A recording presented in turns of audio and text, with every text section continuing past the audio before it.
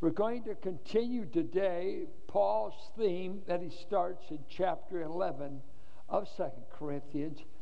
And let me set it up for you once again. The contextual flow is this. False apostles have come in to the church that he started at Corinth. Came from Jerusalem, most likely. Jewish false apostles.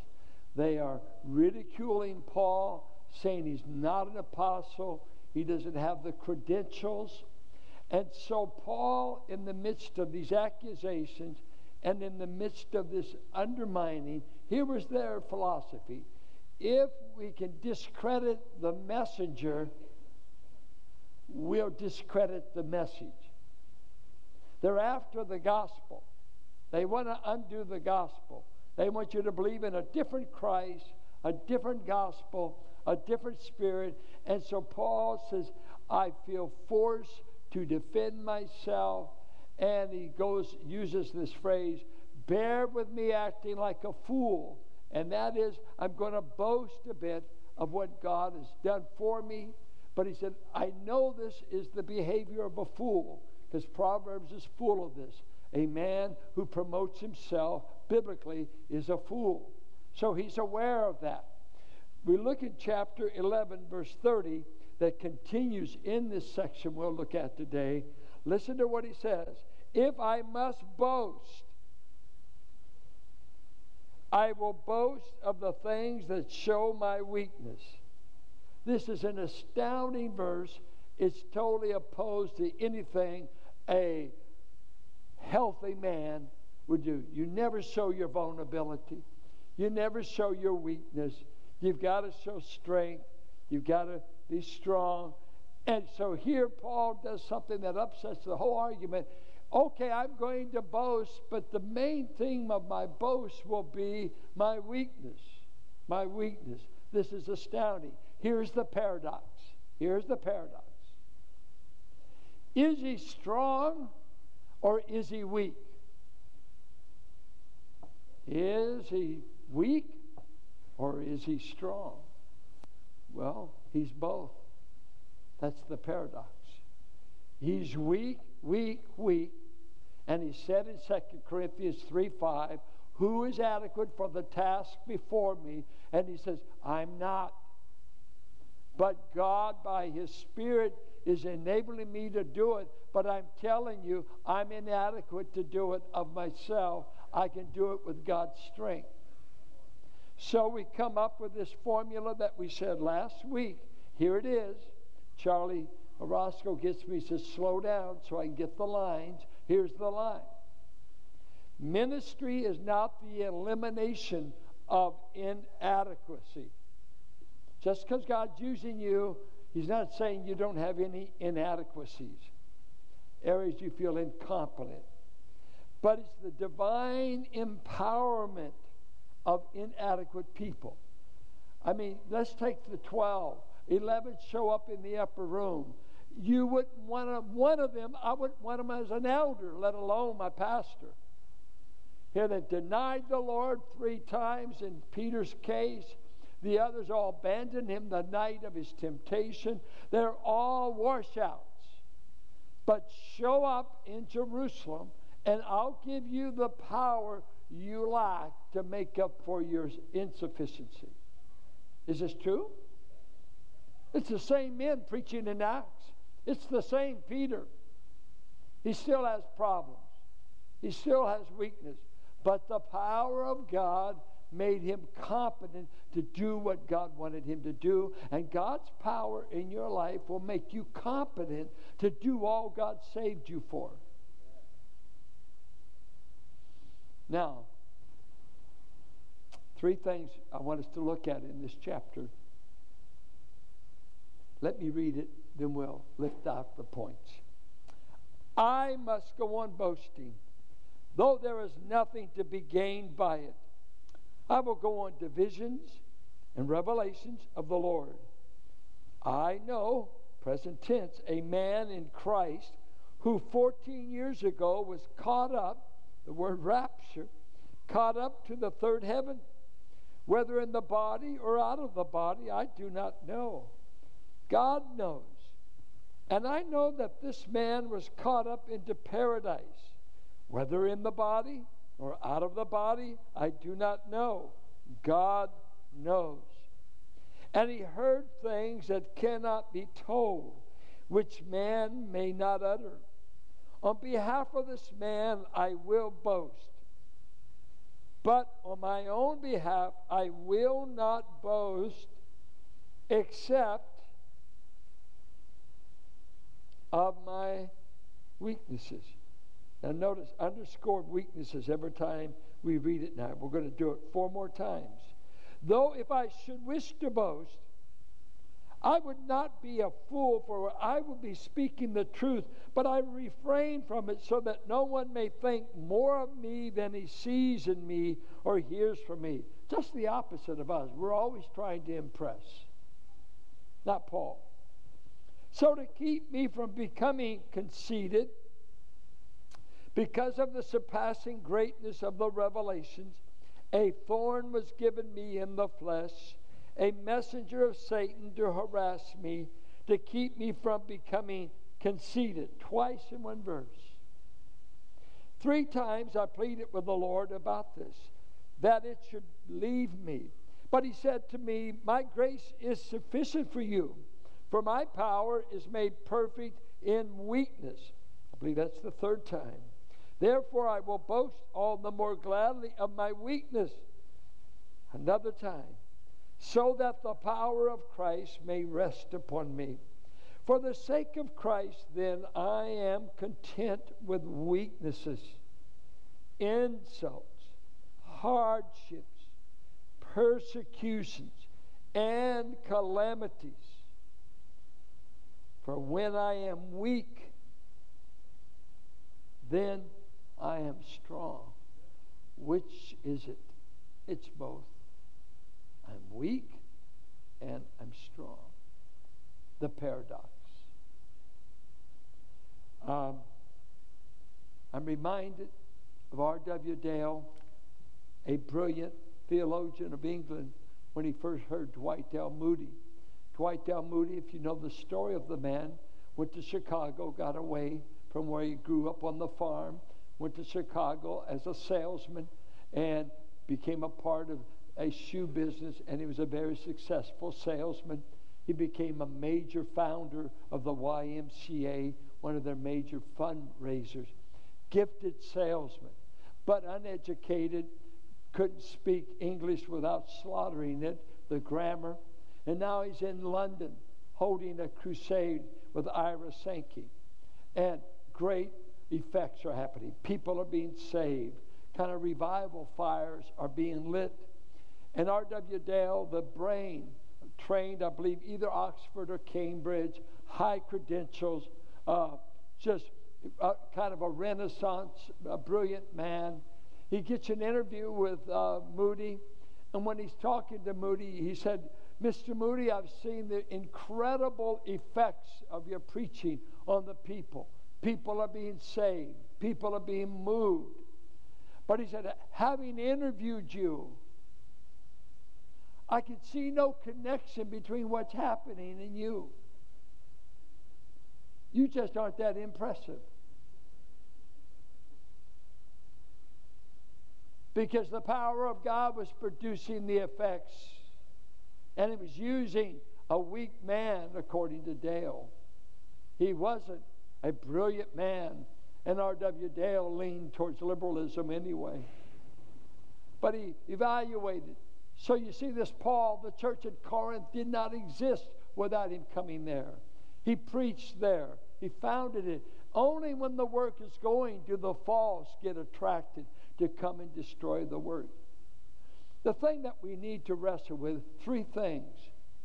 Let's look at the problem of the thorn he mentions in verse 7.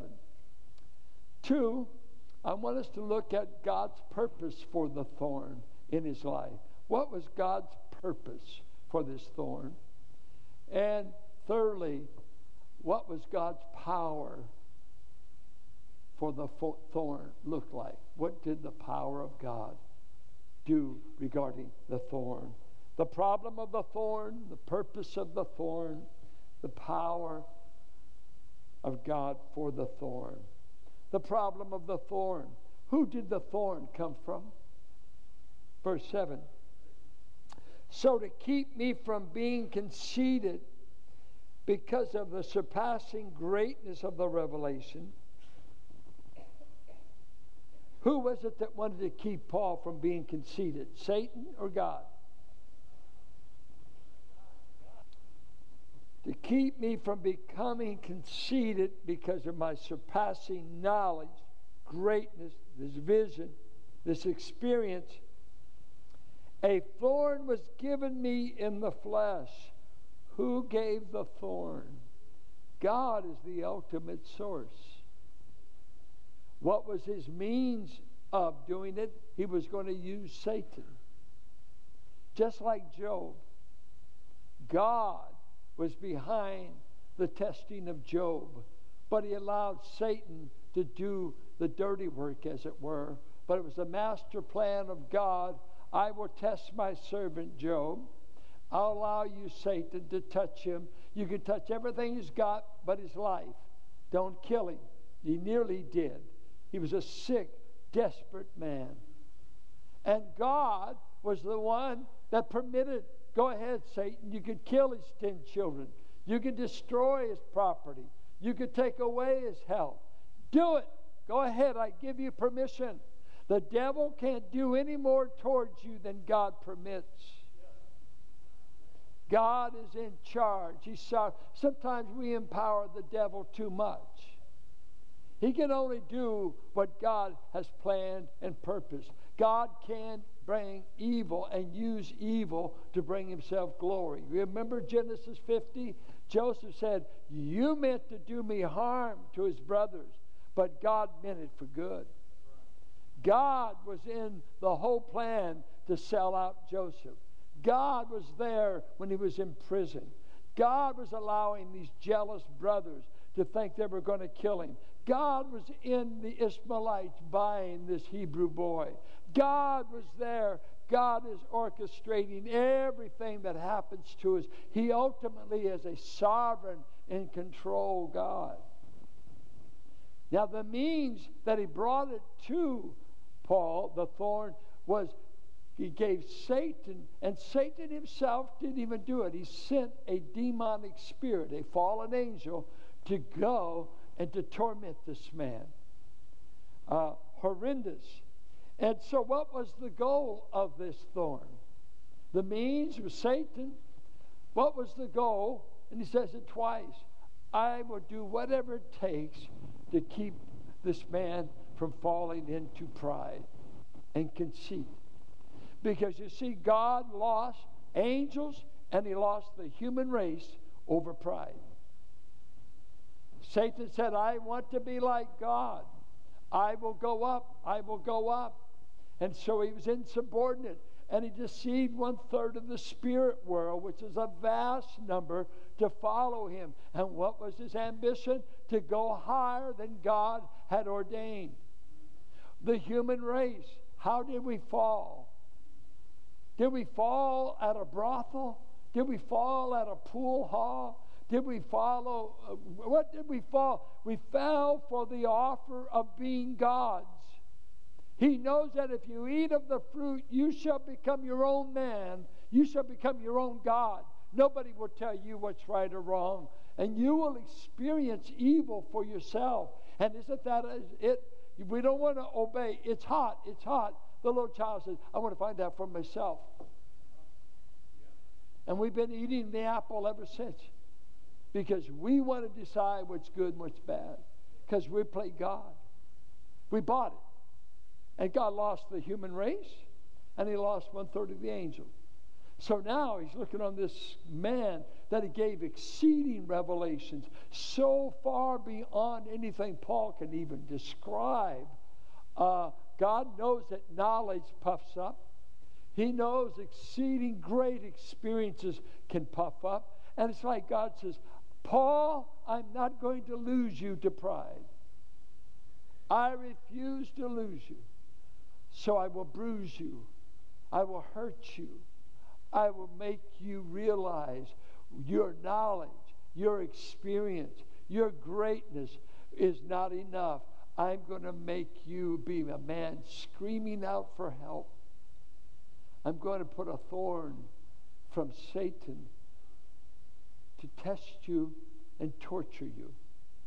I looked up the different views of what the thorn is. I found 12 views. I found a list in the Hendrickson series that was the most thorough list. And don't laugh, but this is what scholars have come up with. And then I'll give you the 5 most common views of what Paul's thorn. What was the thorn? All of you think you're bearing a thorn, probably. Because anything that's a pain or anything that's discomforting, we commonly, I've got a thorn in the flesh. And let me tell you this, it wasn't marriage. Paul wasn't married, and it wasn't mother-in-laws. So that's not in the list. And it isn't your children. The common things you bring, well, if I just married better, or my kids would do this. Here are the views, some a bit absurd, but here, this is what the scholars have argued for. Epilepsy. Where they get it, I don't know. Maybe they think the trances, the visions, maybe he's out of his head. Whatever. Hysteria. This is a view. I give you the page number 416, 417. Hendrickson, 2 Corinthians. Neuralgia. Depression. That makes sense. 2 Corinthians 1, I despaired of my life while I was in Asia. So it could have been a great bout of depression. That would be feasible. Eye problems could be feasible. Galatians 4, you would have plucked out your eyes for me when you saw the infirmities I came to you with. So something must have been wrong with his eyes in that Galatians 4. At the end of Galatians chapter 6, he said, you see with what large letters I wrote the epistle in. So maybe eyes got infected, whatever. So some feel it could have been an eye disease. Malaria, leprosy, rheumatism, speech impediment. Some say because he was not seen as an eloquent speaker, maybe he had an impediment. I think it's more he didn't speak with the rhetorical brilliance of Greek orators. He didn't come to be an orator. But anyone, some takes it, maybe he had a lisp. Maybe he had a speaking impediment. Temptation to impurity. Personal enemies. Punishment by a demon. I think the most likely, and he summarizes 5 most popular views. Depression, poor eyesight, epilepsy, no evidence of this anywhere. Enemies. The enemies were nothing new. Paul said this began 14 years ago. So he always was opposed. Demon visitation. Sure, this was the messenger that brought it. What could a demon do to us if God gave them permission? Well, I think of several. Job being the classic example. What about Saul? Saul says, I'm being tormented by evil spirits. I need David to sing and play, and we would say, play my blues away. But whatever this demonic force against Saul in 1 Samuel 16, depression, whatever, he was in a bad state. Bring the boy to play me a song. I need, this demonic spirit is torturing me. What about David? What about David? That God rose up against Israel and he incited Satan to tempt David to number the children of Israel. Who did it? God or Satan?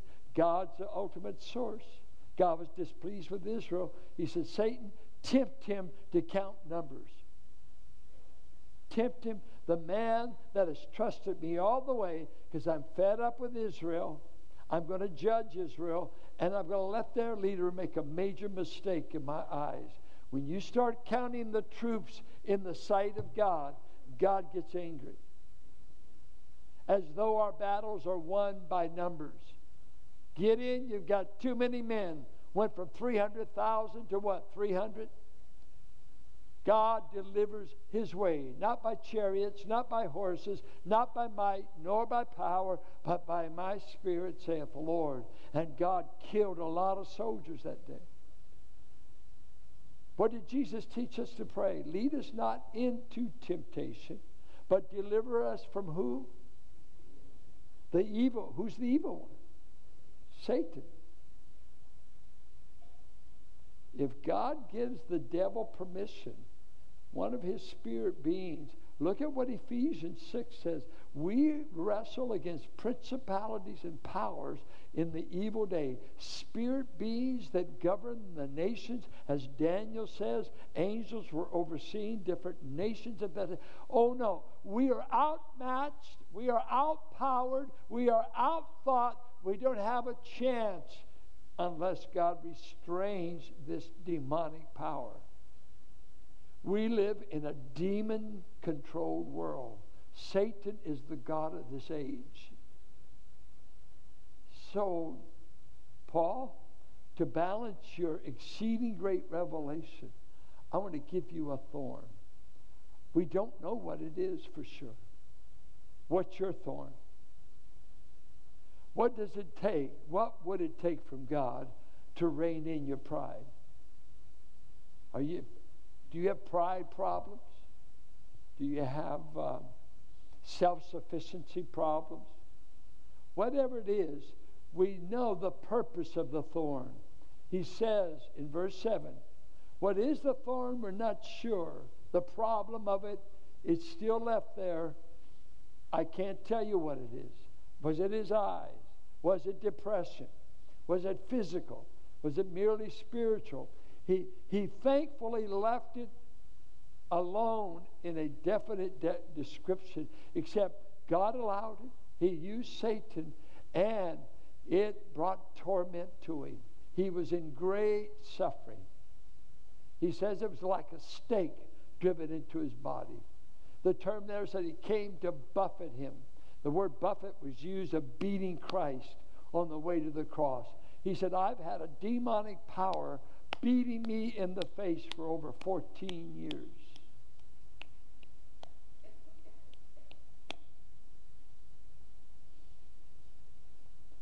You see, God was going to go to any length it took to not lose Paul to the great revelations he showed him.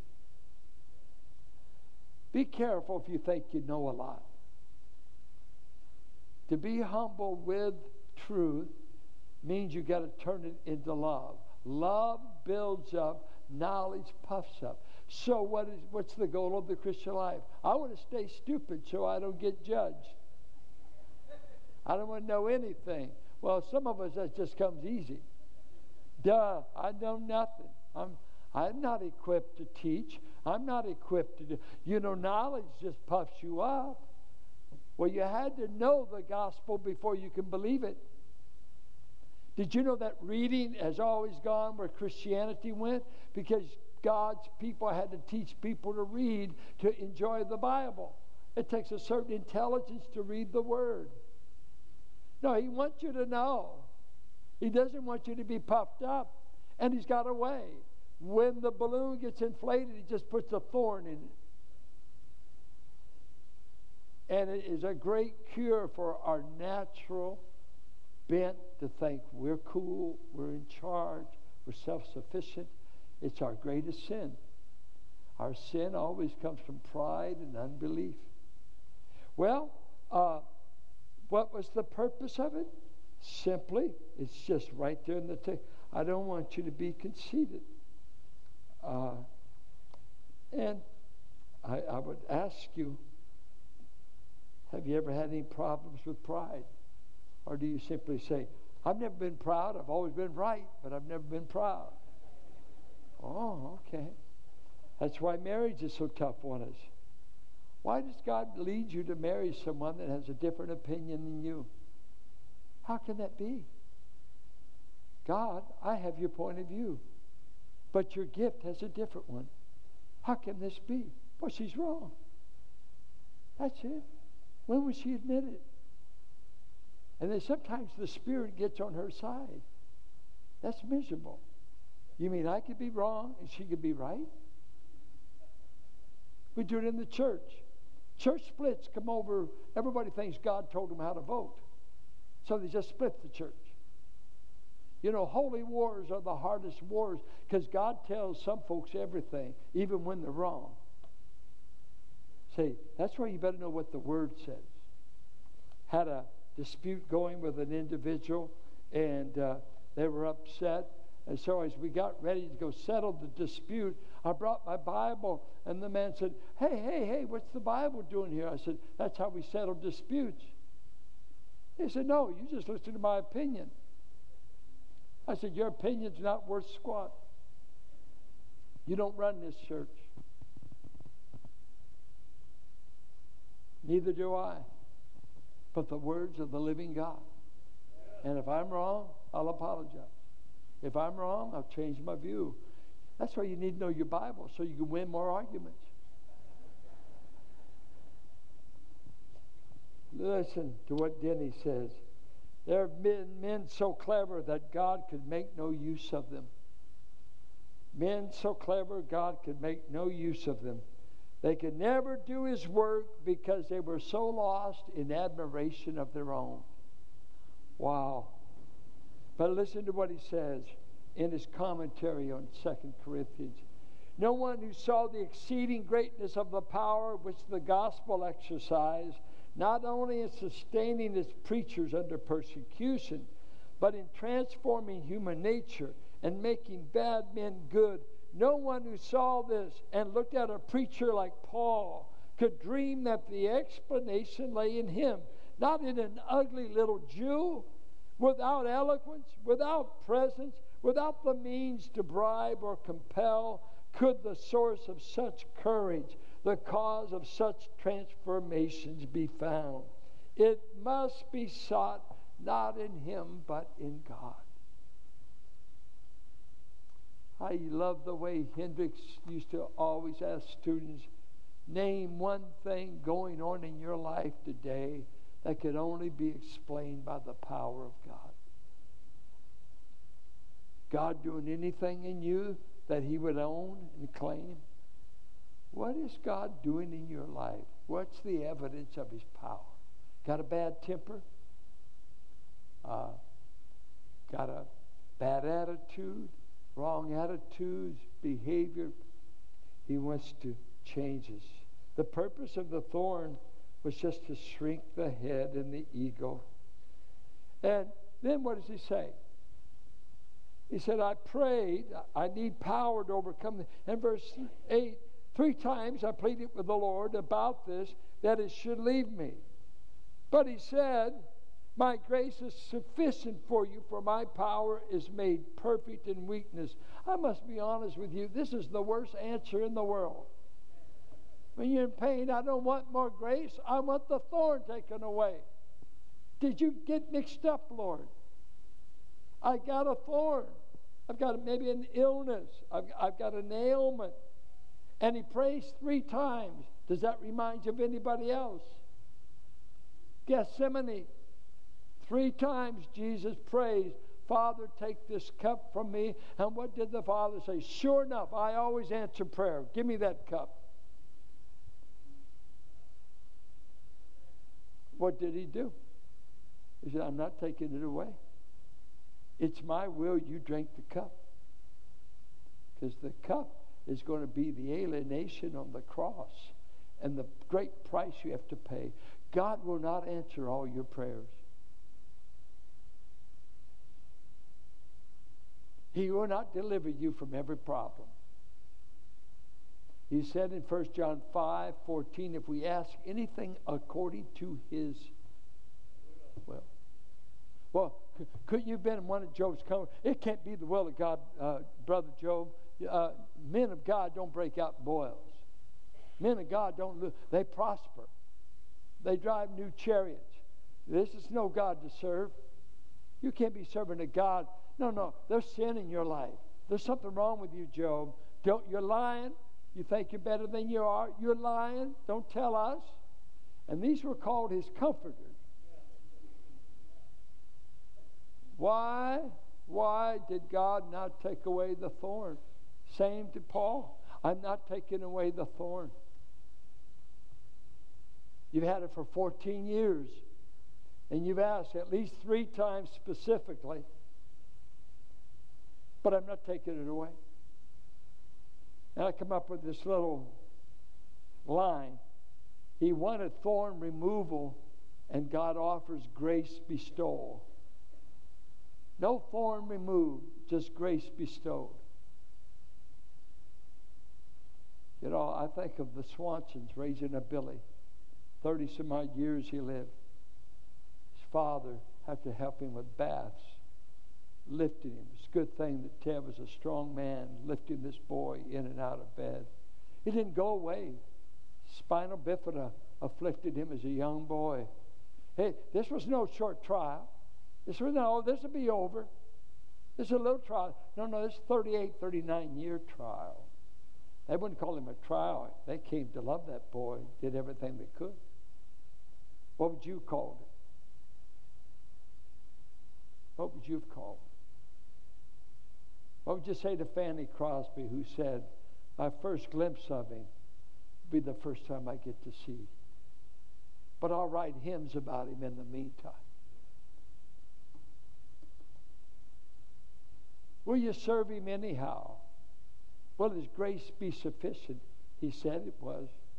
And of course, Annie Flint Johnson wrote the famous words, God hath not promised skies always blue, flower strewn pathways all our lives through.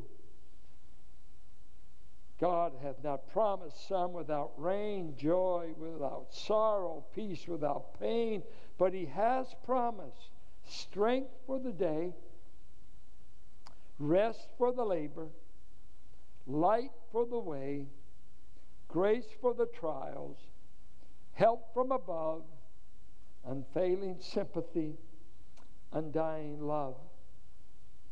And then Amy Carmichael, when she's working in India, rescuing girls from temple steps and starting her orphanages to rescue, she writes, when she had a fall, injured her, put her in bed for the rest of her life.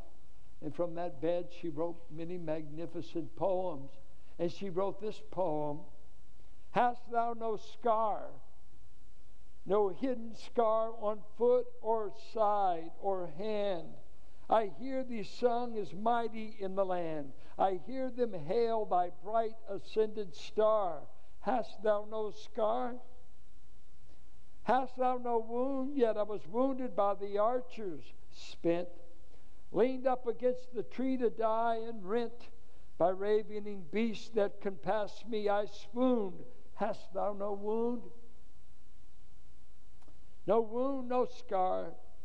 Yes, as the master shall the servant be, and pierced are the feet that follow me, but thine are whole. Can he have followed far who has no scar, no wound? I just heard a pastor who underwent cancer surgery in the brain. And he said they cut his skull completely open. They eventually had to cement his skull back together. So they went in there and they found parts of his brain that were like putty. And to have brain cancer normally is to die. But here he was, a pastor doing God's will. And he shared how that only hymns were the only thing that in the pain of that surgery and in the pain of that recovery, they stripped his face down. It was like as he described, it was like they just pulled that skull apart, had to get in to get to the cancer. And the face was stretched every way. I mean, to imagine it. But he said, as I was in the midst of the pain, he said, I could only sing one hymn. These are the words. I went home and printed it out. Be still, my soul, The Lord is on thy side. Bear patiently the cross of grief or pain. Leave to thy God to order and provide. In every change he faithful will remain. Be still, my soul, thy best, thy heavenly friend, through thorny ways leads to a joyful end. He said that's all he could sing. I've only heard my black brothers and sisters sing this song. Come, ye disconsolate, wherever you languish. Come to the mercy seat. Fervently kneel.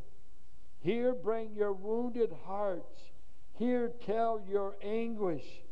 Earth has no sorrow. Heaven cannot heal.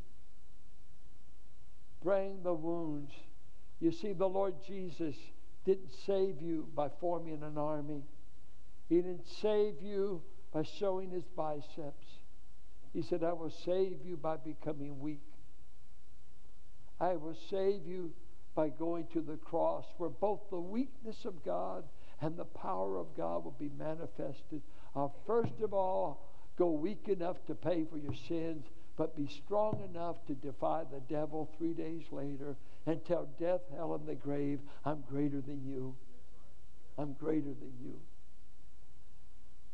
Oh, let me tell you, child of God, you ought to thank God for how good you have it in a fallen world.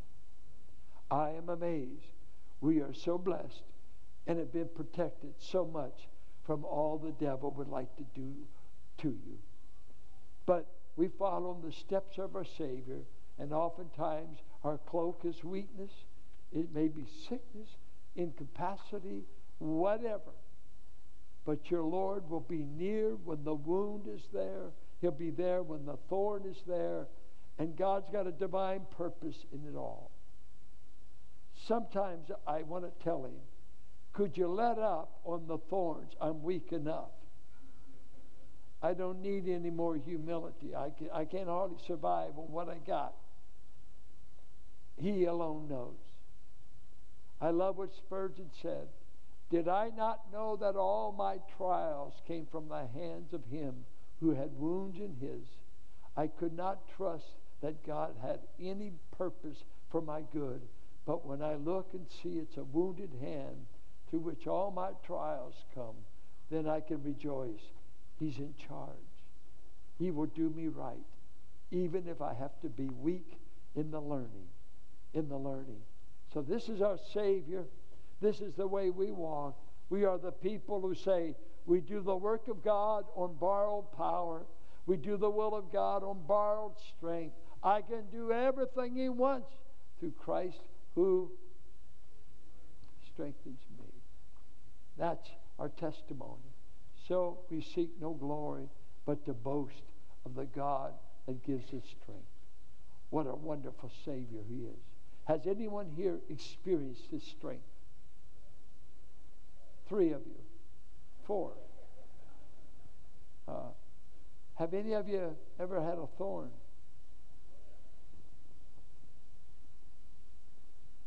Has His grace proved sufficient? Our Father, suffering is always a sacred ground subject. Not triumphalism, but submission to the way of the cross that leads home. That your New Testament messengers were known by their scars, not by their resume. They were scarred. They were never stars. They were sufferers, and said, if we suffer with Him, we also shall reign with Him. We're longing for the day we get to reign with you, Lord. When that reign is made public, even before men and angels, when we have got a redeemed body, and they will know that we've been adopted as sons. What a day it will be when a Catherine can be healed, when this servant can be healed, when this messenger can be relieved of the great personal problems. Oh, Father, lead us not into temptation, but deliver us from the evil one. apart from you, we could never make it. We could never make it. And let us notify men, angels, and demons. We can't make it apart from the grace of God, the protection of God, the enablement of God. This is our testimony. The weak are made strong in Christ. The weak are enabled by the power of an empty tomb and a descended Spirit that has come. We bless your name. We bless your name. And his church said, Amen. God bless you. Go in his strength. Go in his power.